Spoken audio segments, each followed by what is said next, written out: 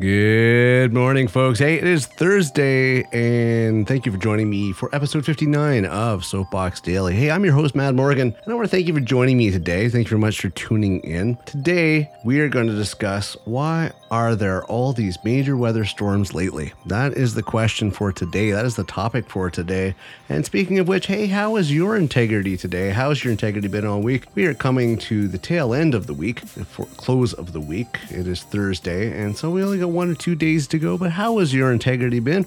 Have you been the positive change? Have you been the change the world needs? And not to sound repetitive, but hey, check out our main website, getoffmysoapbox.com. All the links, all the information, all the FAQs, all there. Check it out. So today I'm going to try to prove something with myself. So my regular 9 to 5 job has, it has its days. Really are. Some days are more demanding than others. But I just, I'm running out of time this morning. And as I can see by the clock on the wall, it is already about 20 to 12 noon Eastern. And so I want to see if I could wrap this up today, get it out to you in time, like I always try to do. I always try to have this out before 12 noon Eastern. Let's see whether or not my skill set has went the way it is and whether or not I can actually pull this off within the next 20 minutes. We will see. If not, hey, my apologies. I will try to do better. So let's get into today's topic. So scientists are detecting a stronger link between the planet's warming and its changing weather patterns. Though it can be hard to pinpoint whether climate change intensifies a particular weather event,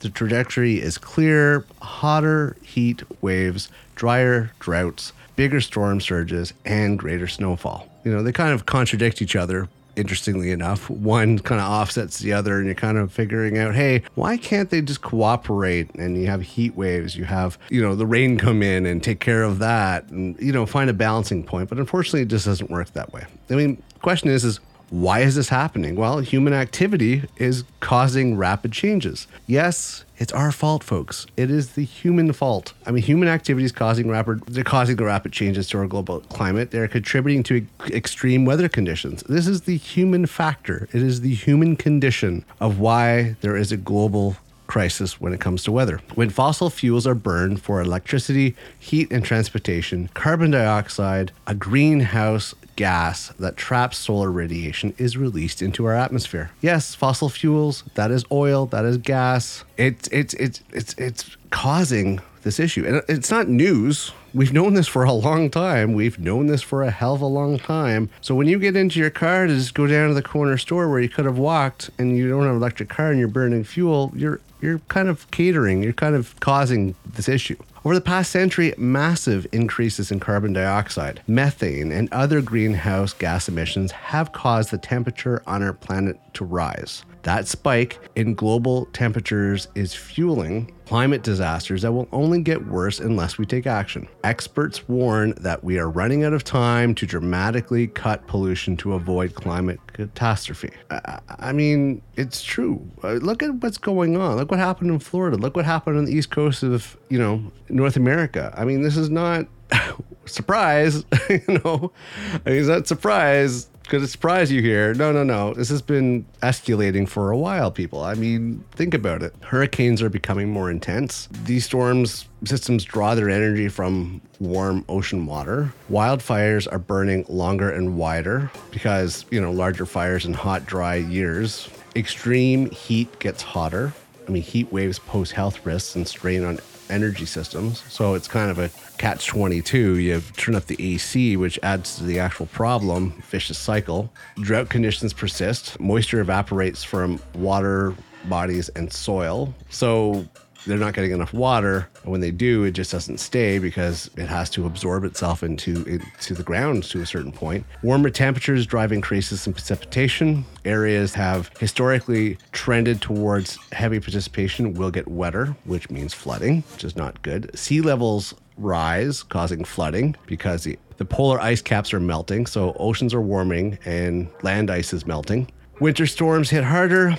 Trapped water vapor leads to heavier snowfall. So what can we do? We know what we should be doing for a long time now.